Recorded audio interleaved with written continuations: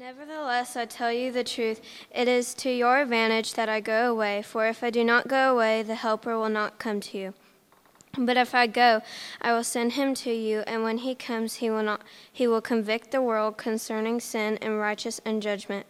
Concerning sin, because they do not believe in me. Concerning righteousness, because I go to the Father, and you will see me no longer. Concerning judgment, because the ruler of this world is judged. I still have many things to say to you, but you cannot bear them now. When the Spirit of the truth comes, he will guide you into all the truth, for he will not speak on his own authority, but whatever he hears he will speak, and he will declare to you the things that are to come. He will glorify me, for he will take what is mine and declare it to you. All that the Father has is mine. Therefore I said that he will take what is mine and declare it to you. A little while, and you will see me no longer, and again a little while you will see me. Amen. Thank you. You can be seated. We'll dismiss our school-age kids to the back. There they go with such eagerness. While they go, let me invite the rest of you that unfortunately have to stay in here while they're having all the fun. Open your Bibles to the passage that was just read in John chapter 16.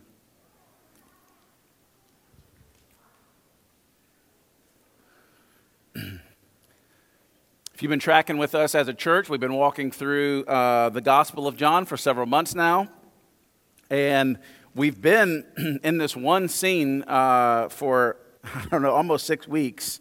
And the reason is John, who was one of the better friends of Jesus, John the Beloved, spends about a quarter of his gospel on this last scene. Starting in verse 13 all the way through chapter 13 through chapter 17 is just this one scene of Jesus in the upper room. He had washed the disciples' feet. He's teaching them. Even last week we talked about abiding. These like last lessons, and their spirits are so heavy. And remember, if you remember last week, Jesus is specifically instructing them with the nature of trusting him and obedience to him, and the result of that would be the fullness of joy. But you know how when you're walking through something difficult and someone comes alongside to encourage you, sometimes you need to hear a little bit more than that to actually raise your spirits up. And so this is the condition they're in. In their minds, they're thinking about the supernatural love of God. Jesus telling them that it should fill them so full that when life knocks them around, every time life knocks into us, every time someone bumps into us, we would spill the love of God all over them. Through success and through pain, through the ordinary, through the extravagant, through pandemics and, picnics. The unconditional, extravagant, otherworldly love of God should fill us and flow through us, to the extent that we would saturate the places that we go.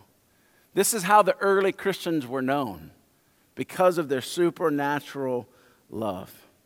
Now today we're going to pull back the curtains a little bit and see how this actually works.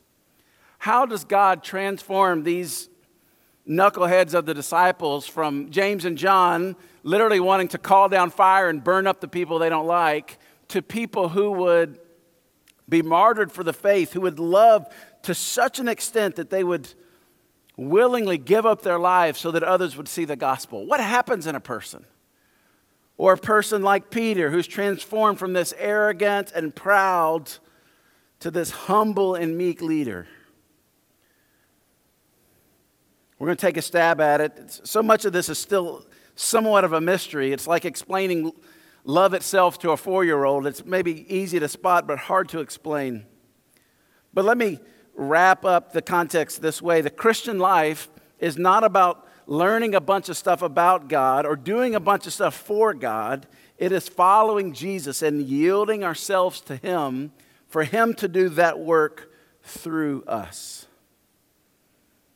And this takes us to our passage. Look at it with me again. Thank you, Kendall, for reading earlier. In verse 7, Jesus says, go back to verse 6. This is not on the screen, but it gives us a little more context. Verse 6, but because I have said these things to you, sorrow has filled your heart. I've said before, I love the fact that Jesus tells us what we need to hear. He's just always just right on point. He's just going to tell us what we need to hear. But I love, too, the fact that Jesus is sometimes so gentle in what he says. He understands even our feelings. This is what he says here. He can see in his disciples, I can see that sorrow has filled your heart.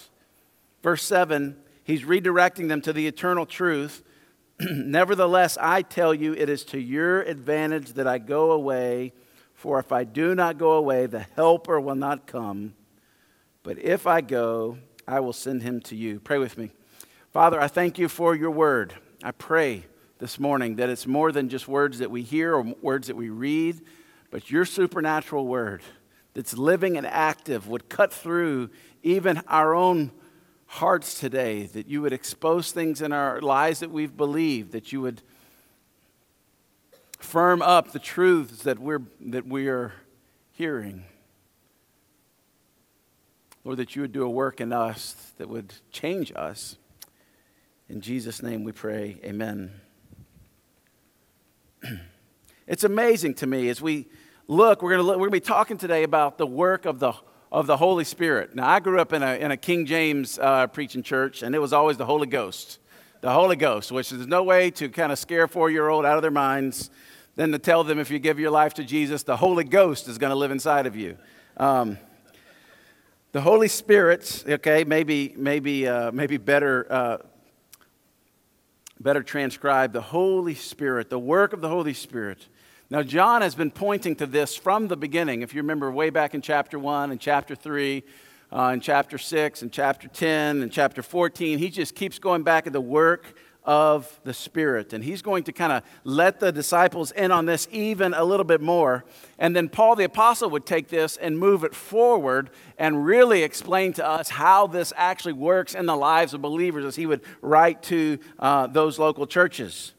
From Scripture, we see the work of the Holy Spirit, and this is, he does a lot of things. He enlightens us. Ephesians 1 tells us he regenerates us. John 3 tells us that he sanctifies us. The book of Galatians, chapter 5, that he empowers us. 1 Corinthians 12.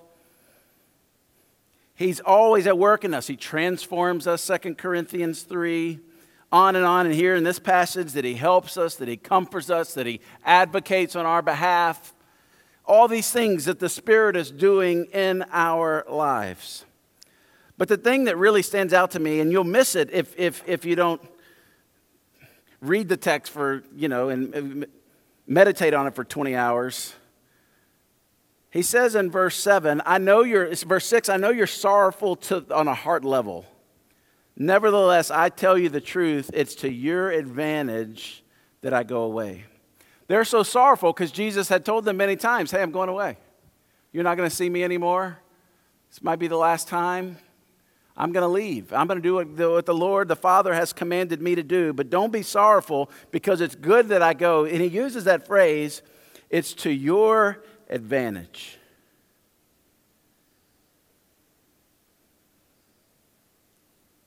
This isn't the first time that they'd heard of the Holy Spirit, even in this setting. Remember back in 14, verse 25, Jesus says, these things I've spoken to you while I'm still with you, but the Helper, the Holy Spirit, will come. And I love that in their sorrow, Jesus doesn't just give them instructions for life. He doesn't just say, hey, you know what? The Word of God is going to be expanded from not just the Old Covenant, but the New Covenant, the Old Testament, the New Testament. And it's going to give you the instructions. But I don't know if you're like me. Anybody ever try to put together a piece of furniture from IKEA that's got the instructions? And even the little people like showing you what to do. And then you get to the end, there's like 43 pieces left, and your bookshelf now looks like a headboard. And you're like, I did something wrong there. Jesus doesn't just give us instructions that we would work to try to figure out. He said, in your sorrow, in your difficulty, I'm not just giving you instructions, I'm giving you a person. The person of the Holy Spirit.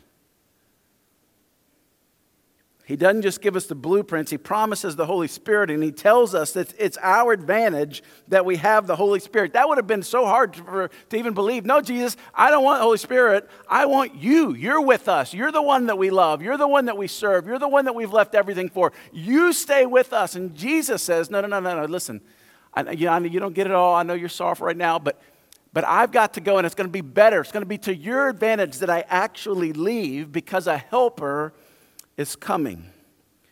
Now, different translations translate this word differently. Helper or advocate. Mine says counselor, comforter. And anytime you see many different words, English words for the same Greek word, it shows us that we really don't have adequate English word to really capture the Greek word here. Just like we talked about the word love last week, same thing applies. And so the different translations use different words like helper, advocate, or counselor. And I think counselor is probably the closest word to the actual Greek. The Greek word is made up of two words. The word is paraclete or parakaleo. The kaleo, this is a Greek word that has a lot of teeth. It means to rebuke with the truth, to call someone up, to call out the truth, to call out from something else. And this, of course, is one of the jobs or the roles of the Spirit. He's going to call out the truth. Verse 17 of chapter 14 actually calls him the Spirit of truth. Then down even in this passage in verse 12, I like this too. He says, I still have so many things to say to you, but you can't bear them now. You're too sorrowful to even hear what I'm saying. So I'm not going to say it. But then Jesus calls the Holy Spirit the Spirit of truth. When the Spirit of truth comes, he's going to guide you or lead you into all truth. And this is so important, isn't it, friends? Don't we need truth? There's ever been a time where we need help knowing the truth without any spin. Here's what the truth is, and this is what the Spirit does. He leads us to all truth. That's one of his jobs. He's this great counselor. If you've ever met a great counselor, they speak truth to you. They tell you things sometimes you don't like to hear. A lot of times you leave a counselor, you don't like the counselor very much because they're kind of poking the sores a little bit. But like a good surgeon, they're actually cutting out the disease in the sore so that it can be healed. If you know me very, very much, I'm not a great counselor. I've gotten better over time. It's just not my gift. Listen, if you've got problems, call Jason. He's just got this like shepherding heart. Even when he like fusses at you, he encourages you somehow. Like I leave like encouraged, but also I kind of want to punch him. He even says that before he tells you this like truth and punches you in the throat. He's like, let me encourage you with this. You're a loser. No, he would never say that. He just got that shepherding heart. And people come to me and they're like, yeah, I've got this problem. And I'm willing to sit down. Okay, tell me what the problem is. And they look at me for answers. And I'm like, just stop it. Yeah, Pastor, I got this problem. I just keep yelling at my kids. Just stop that, man. What do you mean? Just stop it. Yeah, I got this problem. I keep looking at things online I'm not supposed to. Just stop it, bro. I just can't. Well, throw the computer in the dumpster, man. Oh, I can't. I'm like, well, counseling session's over because you got a problem. Truth is you need to stop it. And, that's not what a good counselor does. If not, you would never go back and you would, pay them for 10 minutes. A good counselor does more than that, right? So the counselor certainly is someone who speaks truth, but the way sometimes that I say it is just impossible for people to hear it. What an incredible resource we have with the Holy Spirit, someone who's always pointing us to the truth. But someone who's always pointing you to the truth, that can be exhausting. Anyone ever have that friend who, like, every time you tell a story, they correct you? Every time. And, you're like, man, hey, the other day, remember on July the 4th, and we were out there, and we were celebrating, we were on the lake, and they, like, interject, like, no. It was actually July the 3rd. July the 3rd was a Saturday. And I'm like, dude, please stop. No, you get the point. Those friends are exhausting too, but that's not what the Holy Spirit does. He continually calls out to us, But he calls out truth, and really is what this passage is saying. He is pointing the spotlight to Jesus. Look at verse 14. And he will glorify me, Jesus saying of the Spirit, he will glorify me, for he will take what is mine and he will declare it to you. He will take the truth about Jesus and he will make it real in your everyday life.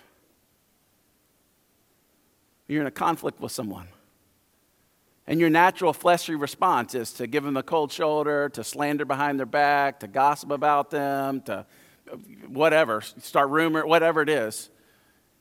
The Spirit's in there, and he's pointing us to Jesus in that moment. And he's telling us to love and to forgive and to reconcile. It's what he does. The other part of this word, counselor, paraclete, is this word para, the first part. This is a more gentle word, and that's why combined together it makes this beautiful picture of this great counselor.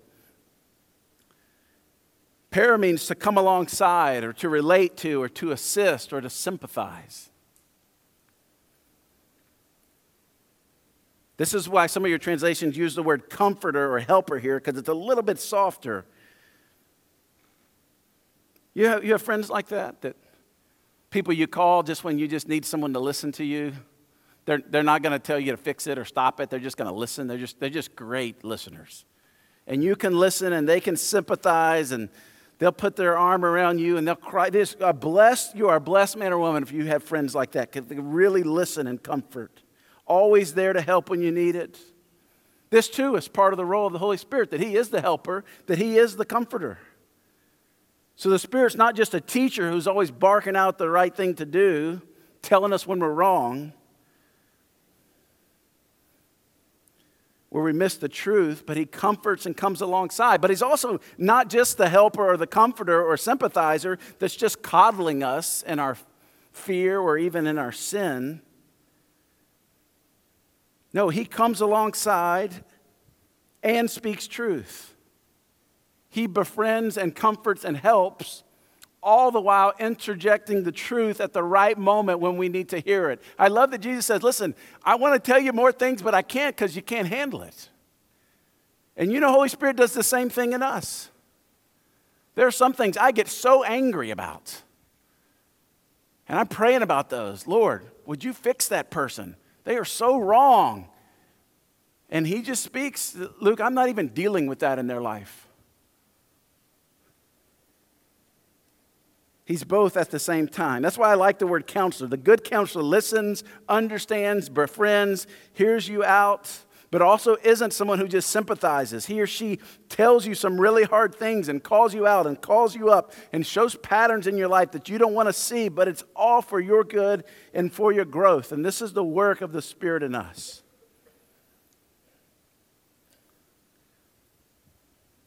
And Jesus says here in the chapter before that he doesn't just do this temporarily. Jesus himself had this role in the life of the disciples. As he called them family and friends. He had just said greater love in the chapter before had no man than this, and he laid down his life for his friends. Jesus is being a great friend. But he's also calling out the truth. He's befriending and speaking truth. Isn't this the beautiful balance, what John 1 would call the balance of grace and truth? What Jason taught on a couple weeks ago of this beautiful mixture of invitation and challenge in a person's life.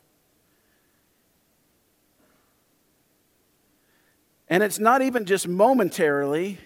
He does this in us forever. In John 14:16, and I will ask the Father, and he will give you another helper, same word here, paraclete, who will be with you forever, even the Spirit of truth. And I love that phrase, that will be with you forever. If you're a believer, there will be no time in your future, even for the rest of eternity, that the Spirit will not be with you. Isn't that incredible? Every decision you make, every hardship you walk through, every time a friend deserts you, every time you've come up on the worst circumstances of your life, every time you get the bad phone call, every time you don't understand the future, every time you walk through everything, the Spirit is with you, every time. For the rest of your life here on earth and for eternity, the Spirit will be with you. Isn't that incredible? What an incredible gift. This is what Jesus means when he said it's going to be an advantage for him to leave, because he's going to send the Spirit who's going to be with us forever. So they didn't have to run and go find Jesus every time they needed to make a decision. They had the Holy Spirit of Jesus Christ living inside of them. As I was a kid, I watched this movie, What About Bob? Anybody ever seen that movie? I'm not advocating you go see it. I have no idea. It's been literally 30 years since I've seen it. But I just remember how funny it was. And, my parents didn't let us watch a lot of movies. We may have watched this one at my grandmother's house. I'm not sure. It's this movie, What About Bob, where Bob is this unstable patient who can't deal with life on his own and really needs his counselor. And so he follows his counselor on vacation. And the counselor's family falls in love with Bob and starts to, kind of hate on their dad a little bit. And in the end, the counselor goes crazy because of Bob. But I thought about this. Most counselors don't give out their cell phone numbers, and most doctors don't either. There's this level of professionalism that's one step past that. Or even if they did give you their cell phone number, you think twice or three times about texting them about random things. But wouldn't it be great if your counselor was actually your best friend and you could just text them all the time and be like, hey, I'm worried about this, or I'm concerned about this, or man, I did it again, something of that nature. You'd be like Bob following them on vacation. Hey, Doc, what do you think about this? And then if you've had a great counselor, they are such a resource. I encourage you to have a great counselor. But as a Christian, we have the greatest counselor. This is what Scripture says. He's the greatest counselor because he knows you perfectly. Romans says he's even interceding on your behalf in prayer, things that you don't even know you should be praying for. Isn't that incredible? This is the Spirit inside of us. This is to our advantage, Jesus says. The disciples were always looking for Jesus. Even in the passage, Jeff, you shared earlier, in our little devotional prayer time, Jeff shared out of Mark 9, where Jesus and Peter and James and John are coming down off the mountain of Transfiguration, and there's just ruckus going on, and they get over there, and they're like, oh, there's finally Jesus. And Jesus is like, what's going on? It's like, well, your disciples have tried to cast this demon out of my kids, and they can't do it. So, we're tagging you in, Jesus. They were always looking, where's Jesus at? Let's go find him. You remember Jesus steps in and fixes the problem, or Jesus asleep on the bottom of the boat. You remember that? And the storm's going on. They're losing their minds, and they don't know what to do. And they're finally like, man, somebody go get Jesus. And they ran down to get Jesus, and he speaks and calms the storm. It's just an incredible thing. They were always looking for Jesus. And this is why Jesus says, it's an advantage that I go.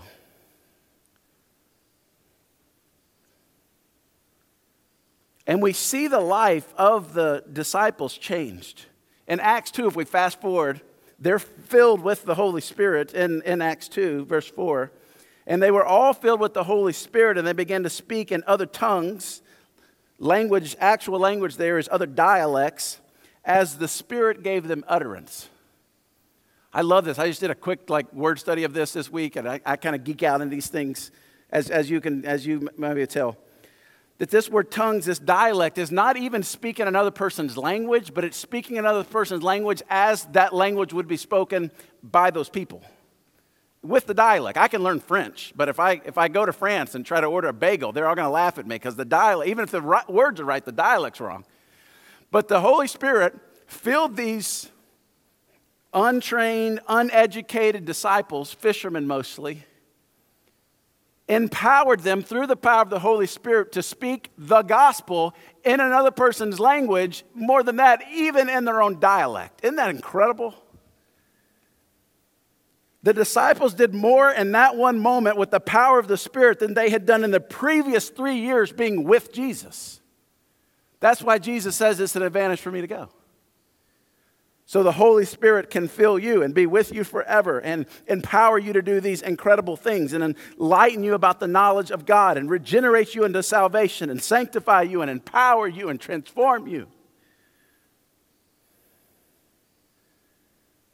The Holy Spirit would be in them and in us just what Jesus had been in the person to the disciples, their counselor, their guide, their helper by the Holy Spirit. Jesus continues the work that he started in his ministry there in us through the world now. Here's the point, that we don't have to look for Jesus when life comes at us. He's already here. He's already with us. He's already in us for those in this room that are part of God's family.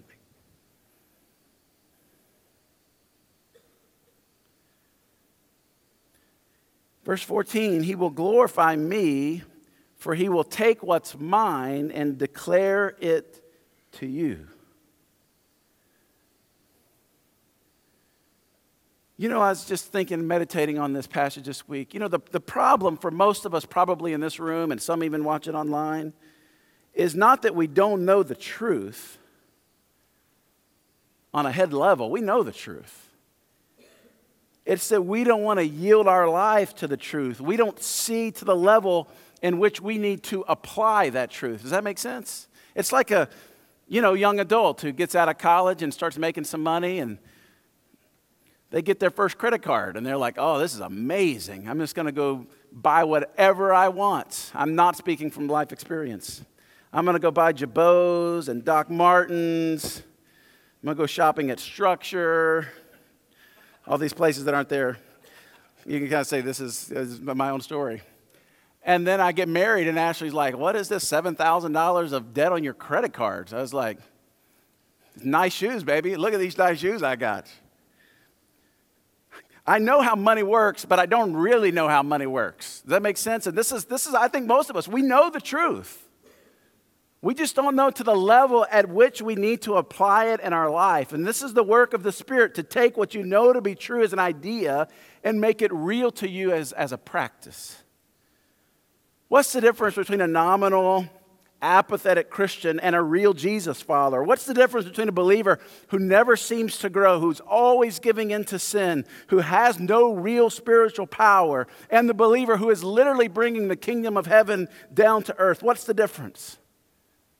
Let me tell you, his or her willingness to listen to the counselor. His or her willingness to yield to the Holy Spirit.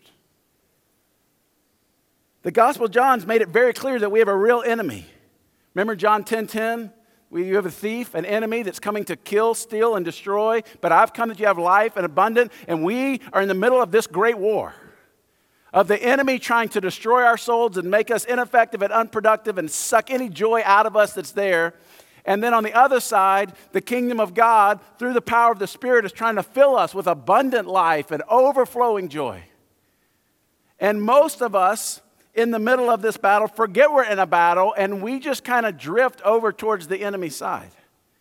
And you know what his main tactic is? To turn up the noise in our life so loud that we don't hear the voice of the Spirit. The Spirit's always speaking. He's always nudging. He's always reminding. He's leading us into all truth. Jesus promised that that's what his role would be. But we don't want to listen to him. Keller says about this text, about Christians in general, that we don't know when his office hours are. We forget to listen. And so we just go and do our life on our own, and we just trust our gut, and we just trust what we think, and we trust what the world's doing, and all the while we're being discipled by the world, and we hold the same values out of the world until life begins to break down, and then we call out, Holy Spirit, we need some help over here. He's like, Luke, I've been talking to you since I indwelt you on the day of your salvation. You just hadn't been listening. I read this week that the average American touches their phone 5,000 times a day. We just got to touch it. And I read that, and I instinctively tried not to touch my phone this week. And I just couldn't do it. It's just there,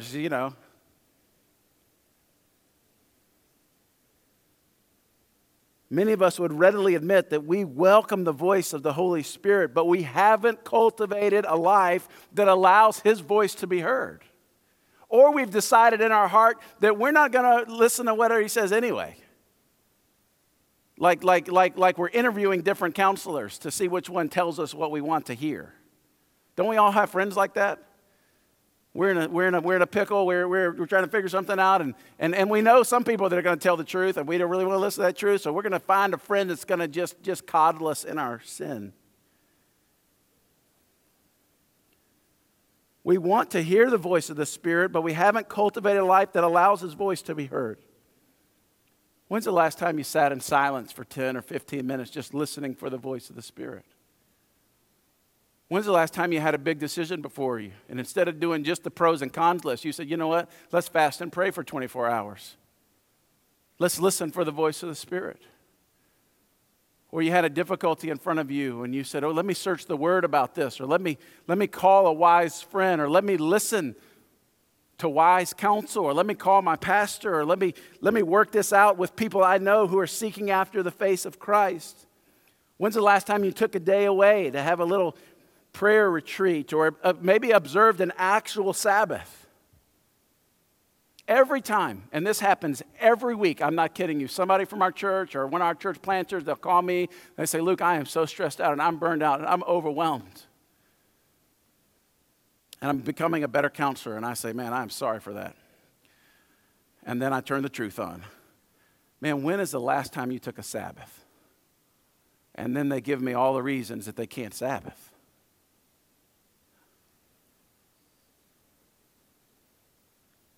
When's the last time you rode to work in silence, when you didn't take your phone to the bathroom with you, when you fasted from the noise of the world? No wonder we don't hear the voice of the Spirit. We've drowned it out. All of these practices are your daily liturgy. Why do we gather weekly? Why do we emphasize? I mean, so much. We want you at gathering, not so we feel better about ourselves, although it is better preaching to 200 people than to 20 people. I promise you that. But so that you would cultivate an environment where you listen to the voice of the Spirit. What did the psalmist say? Where does my help come from? I have to look to the hills. What does Paul say? Hey, get your eyes up, bro. Look up. That's where the help is. Set your mind on things that are above. All of this calling us upward to the eternal realities, and the Spirit is speaking this truth. We're just not hearing Him. Why do we just talk so much about you being in a discipleship relationship? Is it because we want you to have good friends? Maybe a little bit. But that's just another part of your liturgy that cultivates an environment where you can hear the Holy Spirit speak. Why do we push missional communities? Why do we emphasize having Bible reading plans? All these are just practices that cultivate an unhurried life where we hear the Holy Spirit speak. Paul talked about this in the book of Ephesians. If you read through it, he talks about it a lot. I'm just going to focus in. He's explaining to the church at Ephesus a little more about how the Spirit actually works in our lives. In verse 18 of verse 5, and do not get drunk with wine, for that is debauchery, but be filled with the Spirit. To be filled means to be controlled or thoroughly influenced. This is not a one-time or special momentary filling. It's this ongoing presence of walking in the light that God has shown. It's saying that we're to let the person of the Holy Spirit be the dominant, controlling influence in our lives. We don't have time to go into even this Greek word, but it's a command. It's for all believers. It's in the present tense, meaning continuous action. Continue to be filled, or be being filled is what it would actually translate. And he compares it with a verse about being drunk with wine, and do not get drunk with wine. Alcohol is a depressant or a suppressant. It allows people, if you drink a lot of it, especially if you get drunk on it, to escape from reality, to not have to deal with the issues at hand. And what he's saying, in the same way that a drunkard loses control of his faculties, so you can't drive, you can't make decisions, to the extent that we're supposed to be filled with the Spirit who's going to lead us to all truth. Don't be drunk. Instead, be filled with the Spirit. Got 3 quick points of application. There's so much in this text. We might be in this for a long time. You know, John covered a quarter of it. Maybe we'll take a year just to finish these couple things. There's so much in here that I'd like to teach we're not going to have time for today. Here's a few points of application. One, I think it's clear. Stop ignoring the promptings of the Holy Spirit. Start listening for him. Invite him in. Even when you wake up in the morning. Holy Spirit, I invite you to speak to me today, to lead me, to guide me, to stop me if I'm headed in the wrong direction. The Spirit's presence within us, Jesus would say, is greater and better than Jesus' physical presence among us. The Spirit's presence within us, greater than Jesus' physical presence among us. Stop ignoring his promptings and start listening to him. Pray for his filling. That's why Paul would say to the Ephesians, continually be filled. Expect a glorious adventure of being led by an unpredictable God. You have no idea what's on the other side of a prompting of the Holy Spirit. You have no idea what God's trying to do. Just this week, I'm working out. And don't think, you can tell I don't work out as like all the time. I just happened to be working out one time this week. And I'm on my little elliptical, which there's no way to really look manly doing that. Or maybe there is. I just don't know how to do it. The Holy Spirit keeps telling me to pray for my friend Eddie Browery. Pray for Eddie, pray for Eddie. And some of you know Eddie. Eddie helped to start the church. So I turn my podcast off and I just start, Lord, I don't know what Eddie's going through. I don't know what he's walking. He's a pastor in Shreveport, and I just pray for his church. I pray for his deal. And I just lifted him up for about 15 minutes while I was on there, and I got off and finished the workout and went home. And I sent a text to Eddie that next morning. I said, hey, man, you've been on my heart. I've been praying for you. And he responded and said, hey, but thanks. I was in a motorcycle accident and within a few inches from losing my life today. God spared me. You never know what's on the other side of a prompting of the Holy Spirit, what he's doing in someone else's life. When he encourages you to speak up to a waiter or a waitress, to just give them a hug or share the love of God or the gospel, you have no idea what's on the other side. Listen for the promptings of the Spirit. He knows. He's the one that's leading us. Stop ignoring his prompting. Start listening for him. Stop quenching the Holy Spirit and start responding to him. In his letter to the Thessalonian church, Paul says in chapter 5, verse 19, do not quench the Spirit. To quench is to defeat his intended effect, to drown out his voice.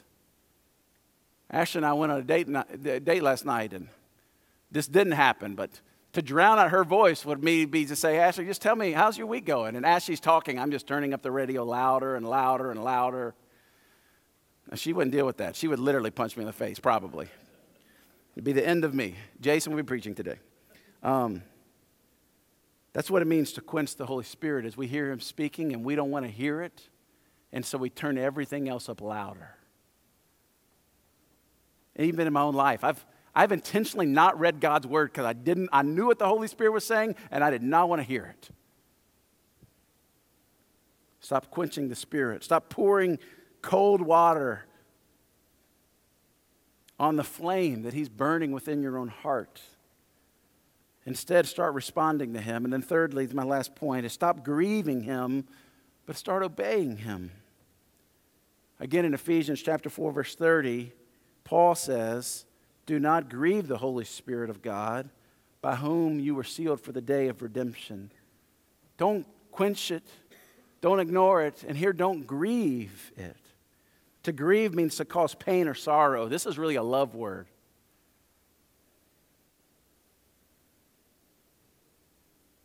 When I was a freshman in high school, back then, I was telling my kids this week, we got our learner's permit when we were 14, and we could drive when we were 15. How crazy is that anyone let me drive at 15? But I remember I got a new car that I'd worked hard, and I got it. And after school, I was playing with my janky CD player. This is just when CD players had come out, and I tried to install it myself. And Best Buy wanted $100. I didn't have that kind of money. I say Best Buy, it's probably Circuit City or Radio Shack, one of the other places not around anymore. I'm playing with the thing, and I get into a wreck. Just a small little fender bender, but enough that I knew I didn't have money to fix it. This is before cell phones. I'm really dating myself. I'm getting out, and one of the little neighbors right there as we're leaving the high school, comes out, saw all the wreck. All the basketball guys, I was a basketball player, stopped behind me. The guys on the varsity, guys playing freshman team. They all come out, and, They're, roasting me for getting in this wreck. And this guy comes out with this, portable phone, which is incredible that it even went that distance back in that day. He brought me the portable phone, and I called my dad, and it's like, Dad, I got in a wreck. And then my dad went silent, and I thought he had hung up, and then my friends were right there. And so I started using foul language. I was always a pretty good kid, certainly in front of my parents.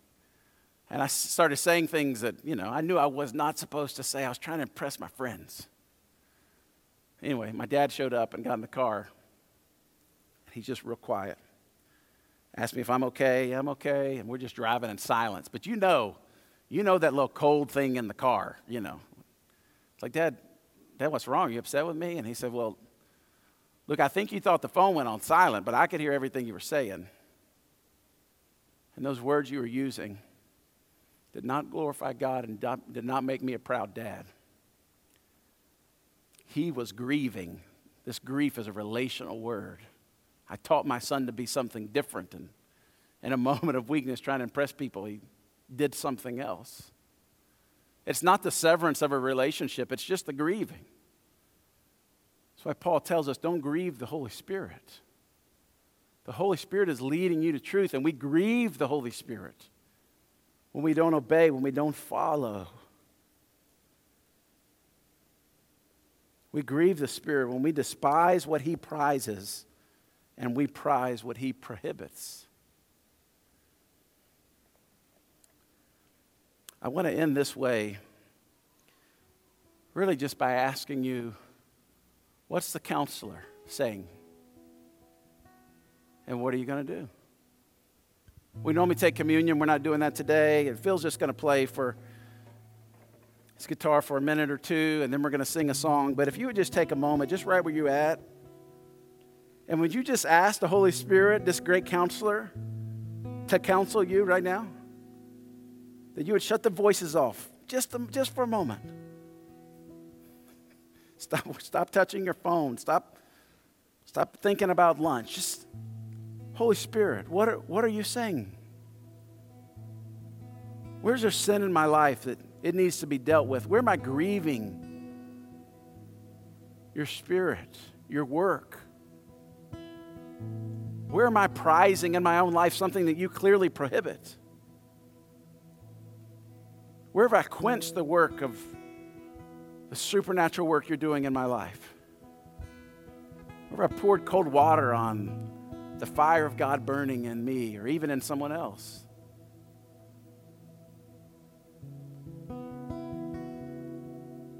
Maybe you're in the room today and you're not a follower of Jesus and you don't have the Holy Spirit living inside of you. Today would be a great day to take a step of faith. To put your faith and trust in Jesus and His work on the cross. He made payment for your sin. And then at that very moment, as you trust Christ, Scripture says that He fills you with His Spirit.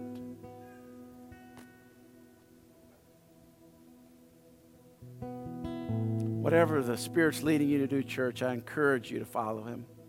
Father, thank you again for this day, for these people, for my friends. Holy Spirit, speak to us. Help us to know not just truth intellectually, but to really apply it.